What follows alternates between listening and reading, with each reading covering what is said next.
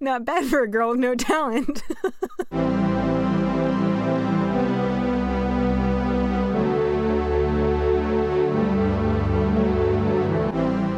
Hi, and welcome to Meet Your Heroes. I'm Audrey. And I'm Elliot. And this is the show where we ignore the very good conventional wisdom to never meet your heroes and instead get up close and personal with the lesser-known details and real-life bad behavior of some of history's most notable people. And this week, I am about to say something that I haven't said in a very long time. I'm going to say it was a pretty good week. Oh! It's about the same, yeah. Yeah, it was a pretty good week. Definitely, it is one of those sigh of relief weeks. Yeah. Where collectively, the vast majority of human beings on this planet exhaled for the first time in about 4 years. Yeah, for sure. Yeah, and we know, like, if you're of the 70 million people who are now angry and suspicious, you're probably also not listening to this podcast. And if you are, you've probably left us a very bad review. But Yes. At this point, I think it's very clear that we've been struggling. And if you're one of the 5 million people who believe that Trump is secretly taking down a cult of pedophile Satan worshipers and has actually secretly won the election, is just biding his time to come out and put Hillary in federal prison, then you got to be feeling great too. It's kind of a win on both ends of the spectrum. Right. You know, great week for politics. Terrible week for Jeopardy hosts. Oh, yeah. R.I.P. Pour one out. Yes, for sure. But still in the respectful and slightly celebratory mood of this week, we are going to honor one of Saturday Night Live's Celebrity Jeopardy standout stars, the undisputed best guest on that sketch ever. Okay. This week's hero, Mr. Sean Connery. Love it. Sean Connery. Yes. That's like the impression, right? Yeah, he's Scottish, so that's, if you can count that as Scottish, yeah, that's the No, impression. it's not my impression. That's the like terrible SNL impression. We have a lot of listeners who are Zoomers and not Zoomers, not old millennials like us. Yeah, I know. But the Sean Connery bit that was like our high school peak SNL humor. That was huge. The days of Tina Fey and Amy Poehler and Sean Connery on Jeopardy. Yeah, so let's just, for those of our listeners who maybe don't know who Sean Connery is, what do you know about the man? I know that he was the original 007. Yes. Or a 007. Yes, the original. I know that he's Scottish. Mm-hmm. And I know the SNL impression. Yes. And I have occasionally confused him with Anthony Hopkins. Oh, interesting. Hannibal Lecter, right? Yes. Anthony Hopkins, yes. Well, yeah. In my mind, they have at times been the same person. Interesting. Mm-hmm. Okay, well, we're going to fill in some gaps. Hit me with it. So, one bright morning, August 25th, 1930, in Edinburgh, Scotland, Thomas Sean Connery is born. Okay, he's a Thomas. Yes, goes by Tommy. His whole family calls him that. They did not have very much money. Okay. They lived in this tiny, dark, 2-room apartment. It's his home and his family's home for the first 25 years of his life. Wow. Does he have siblings? Yeah, he has one little brother. Okay, so it's not a huge family. No, but for the 4 of them, there's basically one tiny bedroom and then a living room / kitchen is the other room. It's next door to a brewery. There's no hot water. There's no bathroom, if you hadn't counted in that 2 rooms. So they have to use communal toilets outside. They're so poor when he's born, they don't have a crib or anything. They just put him in a dresser, right, with blankets and stuff. Sure. That was also fairly typical. I mean, that's kind of late in the game to be doing that, but for a long time, that was just how babies were kept. But it was not a comfortable place to grow up. Okay. Not a lot of amenities. His dad, Joe, works in the local rubber factory, but then the Depression hits and he's out of work basically all the time. His mother... There's not a big market for rubber during the Depression? Yeah, not really, turns out. I bet it does gangbusters when the wars come.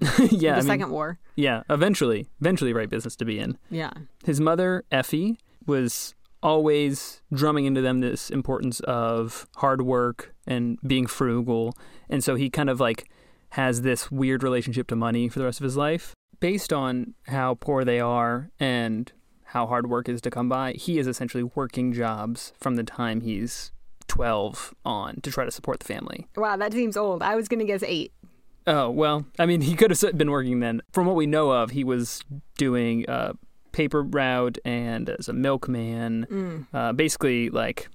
Delivery. Delivery, $1 a week type stuff. Has a lot of these jobs, and by the time he turns 16, he's like, I got to get out of here. So he joins the Royal Navy at 16.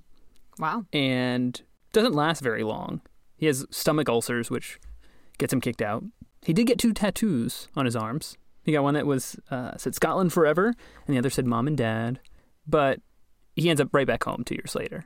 Got it. Not his route out. Yeah, he's like, peace out, big city, 2 tats, and then he's back home. Yeah. Went from seeing the world to like working back in the little tiny apartment. Listen, you and I came up during the recession. That very easily could have been us. Yeah, that's true. There are a lot of folks who are living at home with their parents right now because it is a cold world. It's a cold world, yes. And cold also, he has to take some pretty rough jobs when he gets back. I'm sure. He's polishing coffins for a while. Oh, wow. Okay, yes.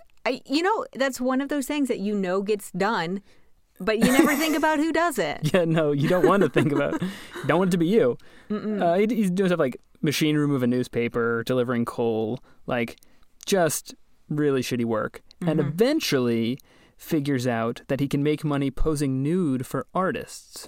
Okay. And so he's like... here's my OnlyFans. Yeah, exactly. Right? It's like basically the equivalent.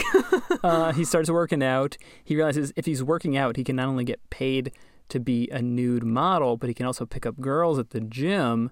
And he's like 2 for 1. And so he... Wait. He can pick up girls at the gym? They're letting women in the gym? Well... Or he can pick up girls because he goes to the gym? Probably the second one. Okay. Yes. Pick up girls by working out at the gym. Yes. And for any male-identifying person listening right now, please don't hit on women at the gym. It's really uncomfortable, and we don't like it. Feels bad. Not effective? No. You've observed it. Oh, yeah, I've seen it. It's gross. It's bad. But he gets super into it, not picking up girls. He gets super into the working out. Sure. And by the 1953 Mr. Universe contest, he enters and comes in 3rd in the junior section. Even with those tattoos? Yeah, even with the tattoos.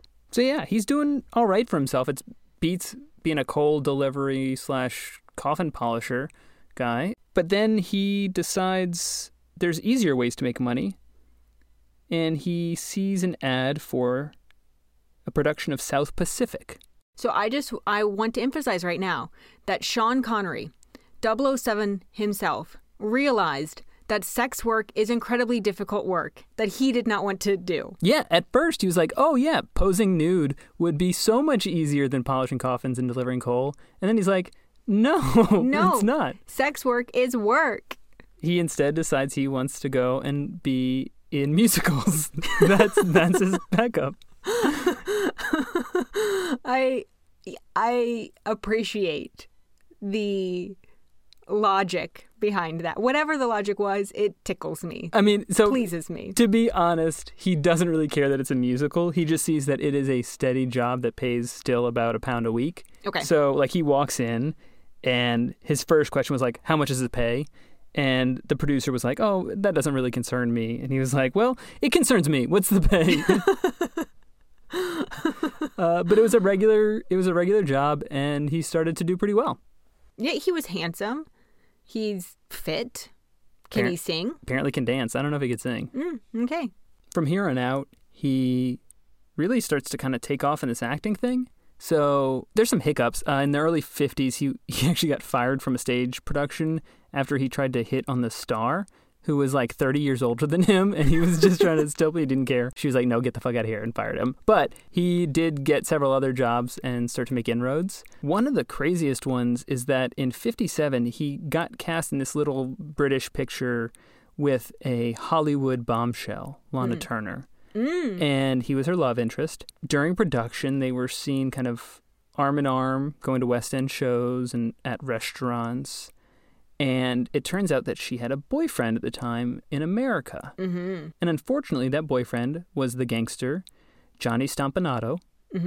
And he did not take kindly to hearing about this. I forgot that I knew this story. But oh, yes. You did? Yeah. So they're in rehearsals one day for this like little British film. And Johnny Stompanato had overnight flown from Los Angeles to New York, then to the UK, and busts in waving a gun. And it's like, I'm going to kill you, consumed with anger. Sean Connery tackles the guy with the gun. Oh, wow. Yeah. Beats him up, just like knocks him out cold with a right hook. Wow. And takes the gun. They call the police. They get the guy shipped back to America. And I believe they call that extradition. Yeah, right, exactly. Scotland Yard gets him out. Little side note, though. Once Lana Turner, gets back to the States, Stompanato is just super pissed. And he beats her up pretty viciously. Yes. Her 14-year-old daughter sees this. And then while he's sleeping, the 14-year-old stabs him to death with with a carving knife. Yes. It was like this insane, scandal. Right. But she kills him. Yes. Lana Turner, that's a whole other episode. But yes, there a lot was happening. A lot. Sean Connery's there. Yeah. Not quite the scene of the crime, but like he's in the thick of it. After this movie with Lana Turner happens, Walt Disney hears about Sean Connery, takes note, and hires him to come to Hollywood for the first time. Okay. So Sean Connery's going to be in like this little fantasy tale called Darby O'Gill and the Little People. I've never seen it or heard of it, but he went to Hollywood, and while he's there, one of the former henchmen of Stompanato, named like Mickey Cohen, calls up the hotel and says, I want revenge for my boss's death. I'm going to kill you, Connery. There's a contract out on your head. Yikes. Which is kind of crazy because it was the 14-year-old that killed him. Yeah. Doesn't seem super, super well thought out. So Sean Connery ends up has to check out in the middle of the night and like lay low in a safe house for a while. But he does get his first Hollywood role. Welcome to America. Yeah, there you go, right? Despite all the craziness, he starts to build himself kind of a Hollywood reputation, and he is now gone from being this little minor British film star to like a mild to moderate United States film star. Scandals will do that. Yeah, it's what it does. Yeah, it will elevate your name right to the top. Yeah, so he starts to kind of take the rough edges off of his image. He tries to like come across a little bit more reliable. He meets his first wife, Diane Cilento. Her dad was a famous director, and she really helps him kind of like get into the business and really break through.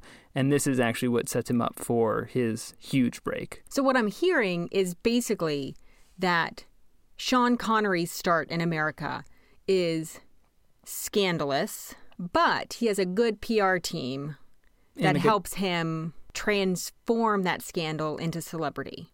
Yes. He's basically Kim Kardashian, and his wife is Kris Jenner. Yeah, you know what? Like the whole nude model thing even pans out. Yeah. Yeah. Okay. Yeah. He's the Kardashian of his day. The OG Kim Kardashian. Yes. That's fair. He is able to do something though that Kim Kardashian was not. Act. Not bad for a girl with no talent. Well, yes, he was able to act. Okay. That is true. But he also takes that acting ability and gets bigger and bigger acting jobs from it, right? Okay. So the thing that like launches him into mainstream kind of minor success, he actually then snowballs into bigger and bigger roles. So he was offered to be in the film adaptation of this book written about 10 years earlier about a character named James Bond. Ooh. And he's like, should I do it? Should I not do it? And his wife, who was, already pretty successful in her own right, would coach him on like how to be a member of high society and be like, yes, you can totally do this, right? And so she got him into the headspace of like, oh, I'm this, fancy British spy. You're doing amazing, sweetie. Yeah, right, exactly, yes. I'm gonna ride this Kardashian metaphor to the wheels fall off. He is immediately thrust into superstardom. I mean, it was massively successful from the very beginning. Yes. He, in the first movie, Dr. No, coins the line, Bond, James Bond. Mm-hmm. So, like, this is where that starts. It like, sets off the whole film franchise. Of course. And this is, you said the 60s, so he's like 30? 62. 62. Yeah, 32. He's 32. Okay. And he is in 7 films after this. So, Dr. No, From Russia with Love, Goldfinger. I mean, he ends up for, decades, 62 to 71, and then again in 83, playing this character. Even after they give the role to somebody else, he comes back in 83 and does another movie. Wow. It's incredibly successful. He's making incredible money. I think it's well over $100 million for him. I'm sure. Just from these, like insane money. The only thing is that like this is also the time when the character, which like had some differences from the book, really gets cemented to be just this really bitter, lonely, sexist misogynist who's also pretty racist, frankly. Mm-hmm. As examples, so in the first movie, Dr. No, it starts off with some lighthearted sexual assault.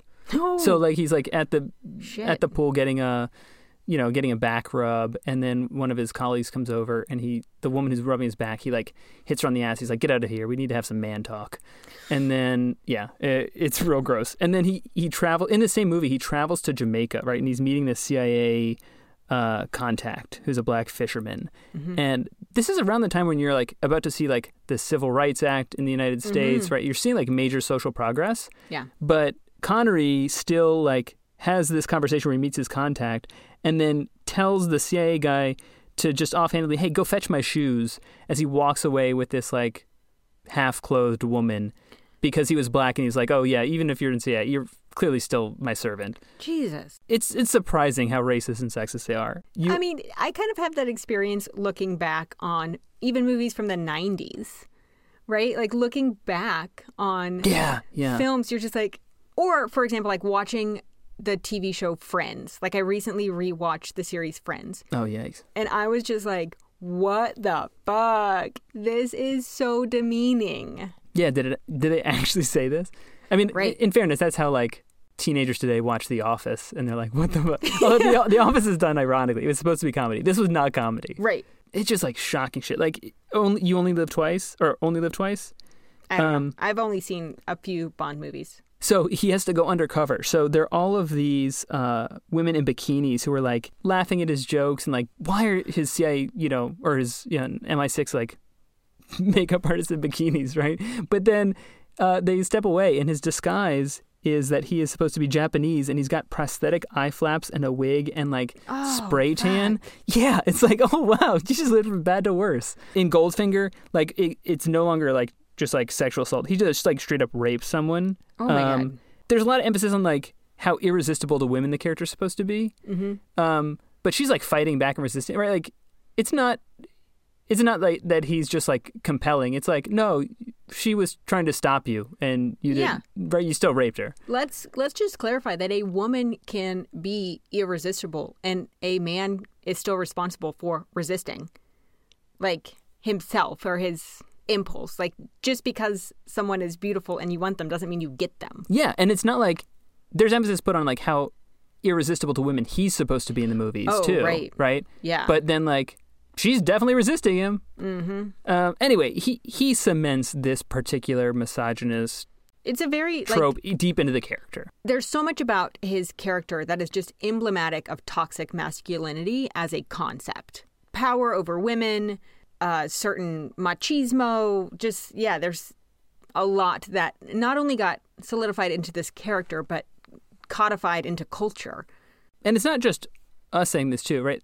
Daniel Craig, the new James Bond, is like, on the record, quoted as saying, he was a very lonely, sexist misogynist. Yeah. Right? The character is, right? Yes, like that's exactly who this person is. And he is that way in large part thanks to Sean Connery, who rode that to the bank for well over $100 million. Wow. Despite this success, Sean Connery hated this role. Oh, no. He hated getting recognized everywhere he went and people being like, it's James Bond. He hated that He had to do the same movie over and over and over again. It's like title sequence, you go someplace crazy, you get the equipment, you go and fight the bad guys. It's like the same stuff. Sure. He kept doing it for the money, right? Of course. After growing up like dirt poor, it was pretty appealing. But he started to like really struggle with how famous he'd been, how quickly, and also how much people associated him with this one particular part, and he couldn't get work in other parts either. Was he trying during that 9-year period where he was making those 7 films? Was he in anything else? He was looking for other work, but he just couldn't get past people casting him and thinking like, oh, this is James Bond. I understand that. In my mind, he is James. Like, that's all I know him for also. Right. By 1964, his wife could see that he was struggling, and she was trying to come up with ways to support him. Okay. They had already tried several non-traditional approaches.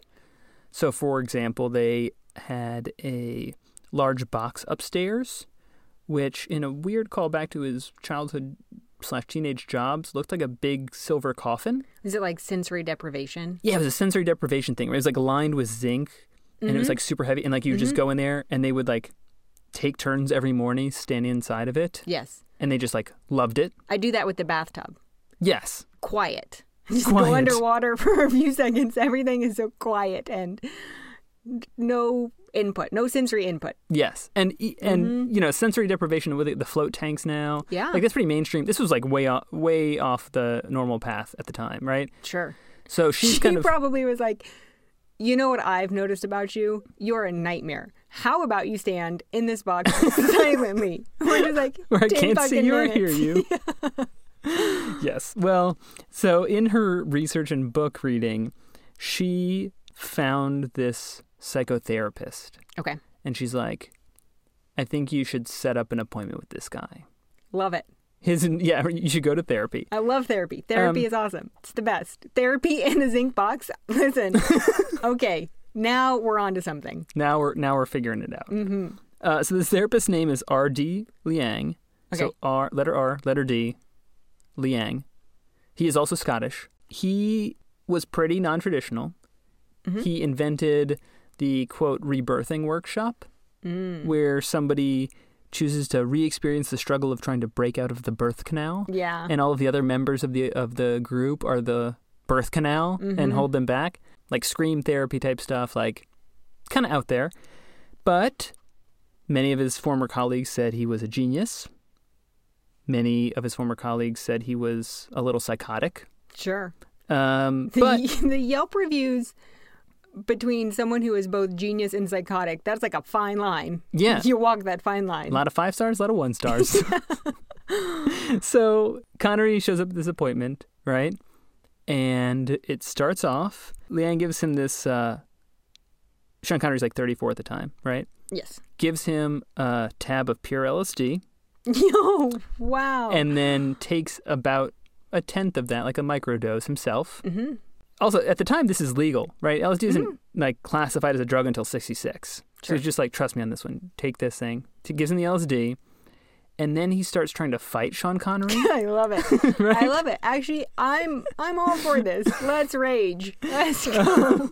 And he's trying to cajole him into revealing his traumatic childhood experiences growing up in Edinburgh. So the psychotherapist is trying to like bring out the stories, and he's like, I had a hard life growing up too in Scotland, right? I was living in the slums, which was bullshit. He was like a nice middle-class Presbyterian family. But he's Scottish too, right? So he's trying to like fight him and like do therapy, and Sean Connery's like tripping out of his mind. I have so many questions. So you make an appointment, you're like, I'm going to therapy.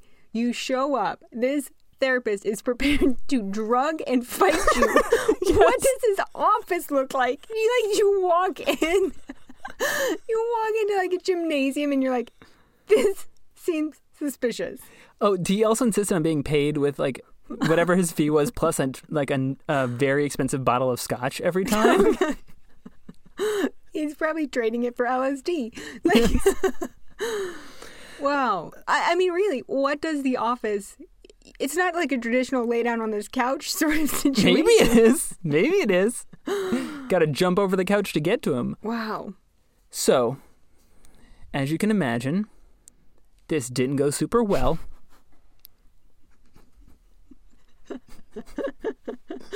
Oh, man. Okay, sorry. I'm still back on the fighting.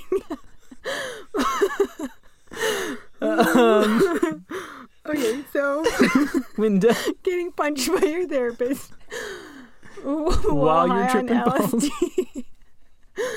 Okay, not great. Yeah, so when It's Diane... not peer-reviewed. Does not make it to the research. Not a peer-reviewed approach to this therapy. Okay. So when Diane asked Sean Connery how it went, he's like, it was fine. Not great. Thanks for asking. Yes. But then Sean went back to his home and lay down in bed and didn't get out for several days. He was apparently extremely traumatized by this experience. Yes. As you can imagine. Yes. And I've been traumatized by far less and never wanted to get out of bed. one of the side effects of this is not just that it was a terrible experience for him, but it did also manage to bring up his childhood trauma. So Sure. it opened in this, apparently opened up this deep well, this hidden vault of anger and resentment towards his mother, Oh. Effie. So he apparently, at the psychiatrist's prompting, right, Connery became convinced that his mother had withheld affection from him as a child and forced him into this like austere life of disconnection. And based on this experience, he opens up and starts to really revel in new violent misogyny that he had only ever hinted at before in his life. The casual misogyny that drove the James Bond character for the first part of his life now turns incredibly dark. It's just out there, saying the quiet parts out loud. Yeah, and deep and like on the surface, not like hidden. Okay. So I don't love the end result of this, but to be fair, lots of people spend tens of thousands of dollars and many, many, many more therapy sessions coming to terms with the fact that their mother withheld affection. Yes. And so to get there after just like one boxing match with a therapist seems kind of efficient. Yeah, okay. If the end result, though, is that you are like, oh, I'm never going to therapy ever again. Wait. No, that should be your jumping off point. Like, yes. Not the once final it- destination. Yeah, once you crack open your urge to punch women, that's when you should really start going to therapy. That's when you should continue therapy. Exactly. Yeah. Spoiler alert. Instead, he started punching women. Oh, no. After this, he had never been violent with his wife before, but they were at a wrap party for one of these movies he was filming. Not one of James Bond ones. It was called The Hill or something. But they were at this party, and there were a bunch of men dancing around her. She was like the center of attention, right? 'Cause she was famous too, and very beautiful. And so he like left the party early in a huff. When she walks up to the bedroom in the dark and opens like the hotel room door, he just like comes out of nowhere and just like decks her in the face. Jesus. Yeah, just like clocks her. And then when she's like, she falls, she's screaming, she like stumbles up to stand up again, and he punched her in the face again and just knocked her to the ground. Oh, and so like she just like gets out as fast as she can, runs, locks herself in the bathroom. Right. And next morning, incredibly bruised. I'm and sure, yes. bloody. And she's like, that's the point where everything stopped. So she like tries to escape as much as she can, gets out of there. She leaves him the first time. Okay. They are on again, off again in a tumultuous relationship for like the next 8 years or so. So it is a rough time, but she says this is the moment where after that point she never ever trusts him again. Yeah, the zinc box isn't cutting it at this point. No, it is not. Shit. You might assume that if you had this trauma and acted out violently like this, that in your more clear-headed moments you would try to come to terms with this and do better. But unfortunately, Sean Connery doubles down. So, wow. Despite there being additional reports of this type of domestic violence in this marriage and then some in his other marriages, he just like goes all for it. So instead of denying it, he's doing an interview with Playboy in 1965, so 3 years after his first Bond movie, in the thick of this franchise. Sure. And Playboy asks him, how do you feel about roughing up a woman as Bond sometimes has to do? So first of all, what? Yeah, so the question is, how do you feel about roughing up a woman like your character James Bond does? And he right off the bat, he says, quote, I don't think there's anything particularly wrong about hitting a woman, although I don't recommend doing it in the same way you hit a man. You know, an open-handed slap is justified if all the other alternatives fail, and there's been plenty of warning. I mean, I'm speechless. Yeah. Wow. He continues, if a woman's a bitch or hysterical or bloody-minded continually, yeah, I'd do it. He's like, yeah, I would do it. I have done it. I'm currently doing it. Yeah. I mean, his answer just goes on, and it just gets worse and worse, right? So he says, quote, I think one of the appeals that Bond has for women, however, is that he's decisive, cruel even. By their nature, women aren't decisive. You know, should I wear this? Should I wear that? All along comes a man who's absolutely sure of everything, and he's a godsend.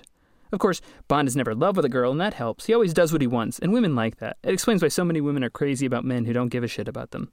That doesn't explain it at all. It's much more complicated than that. Yes, but there's just I don't even know how to respond. There's so much in that. Yeah, what this shows is like he opened up this deep well of like resenting, hating women. It became violent. He acted out the violence on his partners, and then he like justified it and was public and open and doubled down. So after he gives this interview, 20 years later, he's in an interview with Barbara Walters, 1987. Not that long ago, she tells him, you said this in an interview like 20 years ago. And without prompting for a question, he's like, oh, yeah, that's still my opinion. God. Yeah, he said, I don't think it's good to slap a woman. I don't think it's bad. I think it depends entirely if she merits it. The part where there are qualifiers for like when it's appropriate to hit a woman. Also, it's not appropriate to hit a man. Like domestic violence, either direction, regardless of sex or gender, not acceptable. But to be like, oh, if she's a bitch or hysterical, I'm sorry, I feel like the person hitting the other person is the hysterical bitch. Yeah, let's not forget that, like, especially in the accusation of his wife and all of the, like, credible accusations with his intimate partners, like, his violence was explosive and unprompted and, like, retribution, right? Like, it was not like, oh, I feel like you're annoying me. It was like, I saw you dancing with men. I'm going to sneak up on you and sucker punch you, right? After the 87 interview, again in 1993, as he's nearing the retirement from his career. But wait, there's more. He's in an interview with Vanity Fair, and they're like, hey, you said this like twice now. It's the 90s. Get with the 90s, man. Do you really think this? And he's like, yes, there are women who take it to the wire. That's what they're looking for, the ultimate confrontation. They want a smack. I'll give it to them.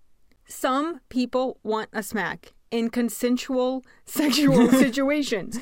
Not surprised in the dark as they're trying to head up to bed. Yeah, but they just don't want a whooping for whooping's sake. No, they don't want to be punched in the face. No. The fact that he is able to so consistently and so just like shockingly put it out there, be like, oh yeah, I'll hit women for sure. Like that's the part that, given every opportunity to like dial it back a bit, he's like, no, fuck this. Yeah, I'm all for it. And it didn't affect his career. It didn't like it. The fact that he's just saying this out loud and he is still so famous and well regarded, and yeah, I mean, it was just accepted. It's shocking. So the last Bond film he did was in '83. So it's like 87 before he's asked this in the Walters interview, right, to revisit it. The fact that Playboy didn't do more was maybe a product more of its time. I don't know, but like by the time you're in the '90s, he's not getting much work anymore. Okay. With one really surprising exception. Okay. In 1998, so he's 68 years old. 68 years old. I love 98. That was a great year. Great year. Even after this crazy 93 interview again, he gets approached and somebody wants him to do a role.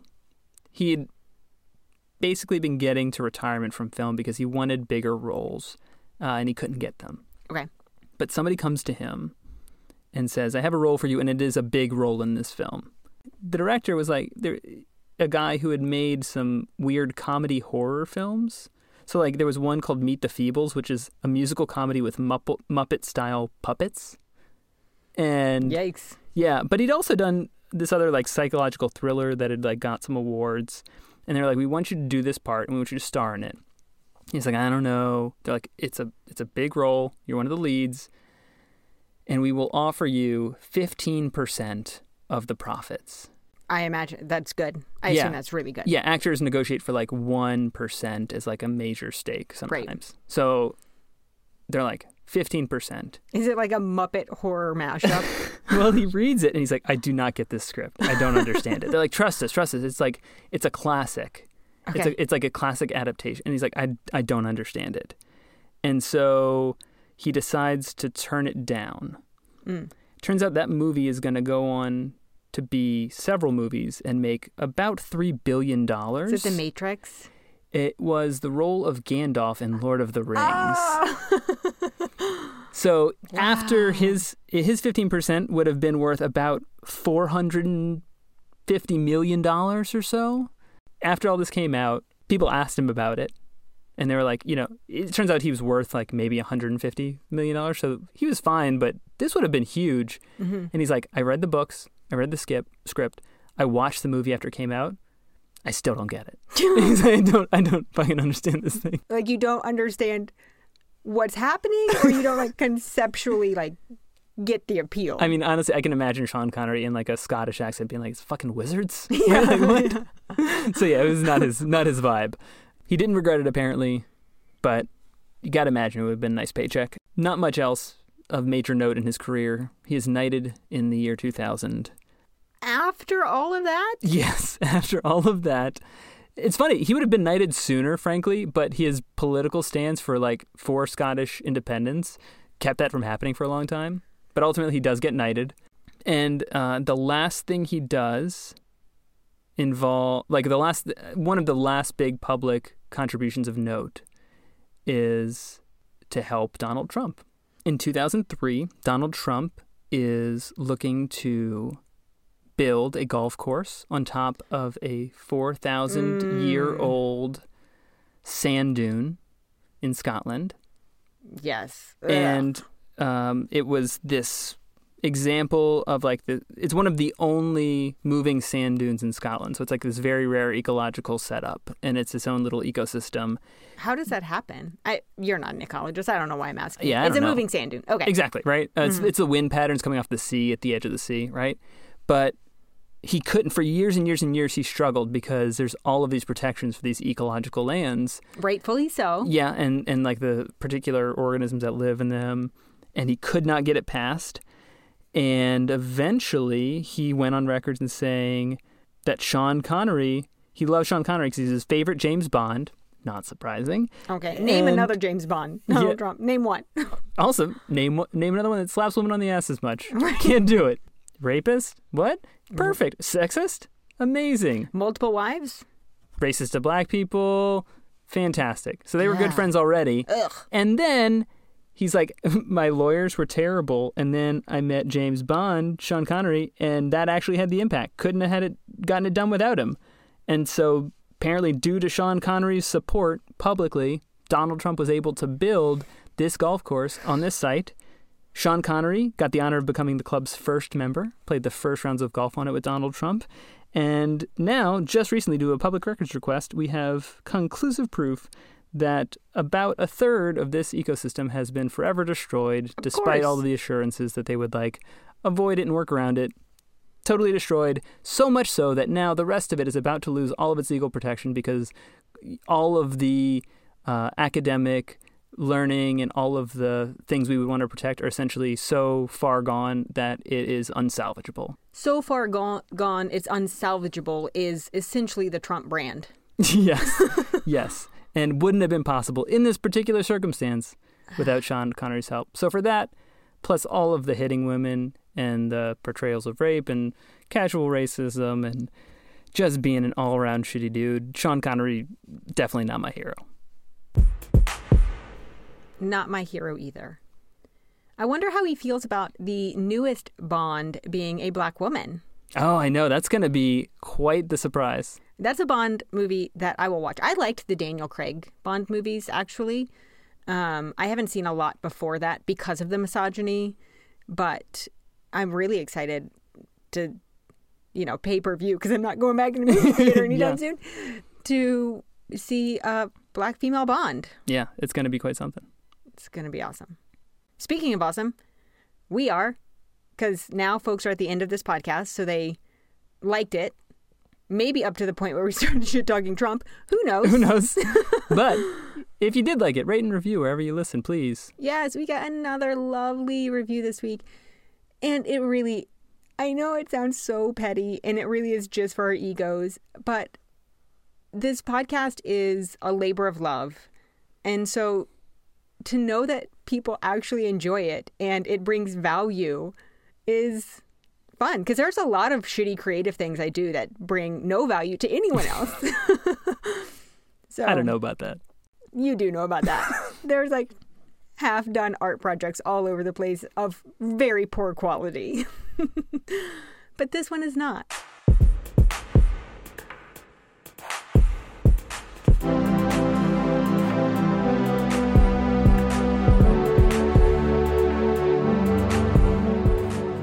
And so we're really, really grateful. Thank you to everyone who has rated and reviewed us. If you've already done that, you can share our podcast with friends.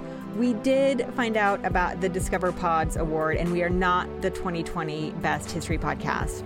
Well, we could be, but they didn't pick us. Yeah, the winners were You're Wrong About. They were the runner-up. Very popular podcast. Listen to it. I'm sure folks would like it if they like our podcast.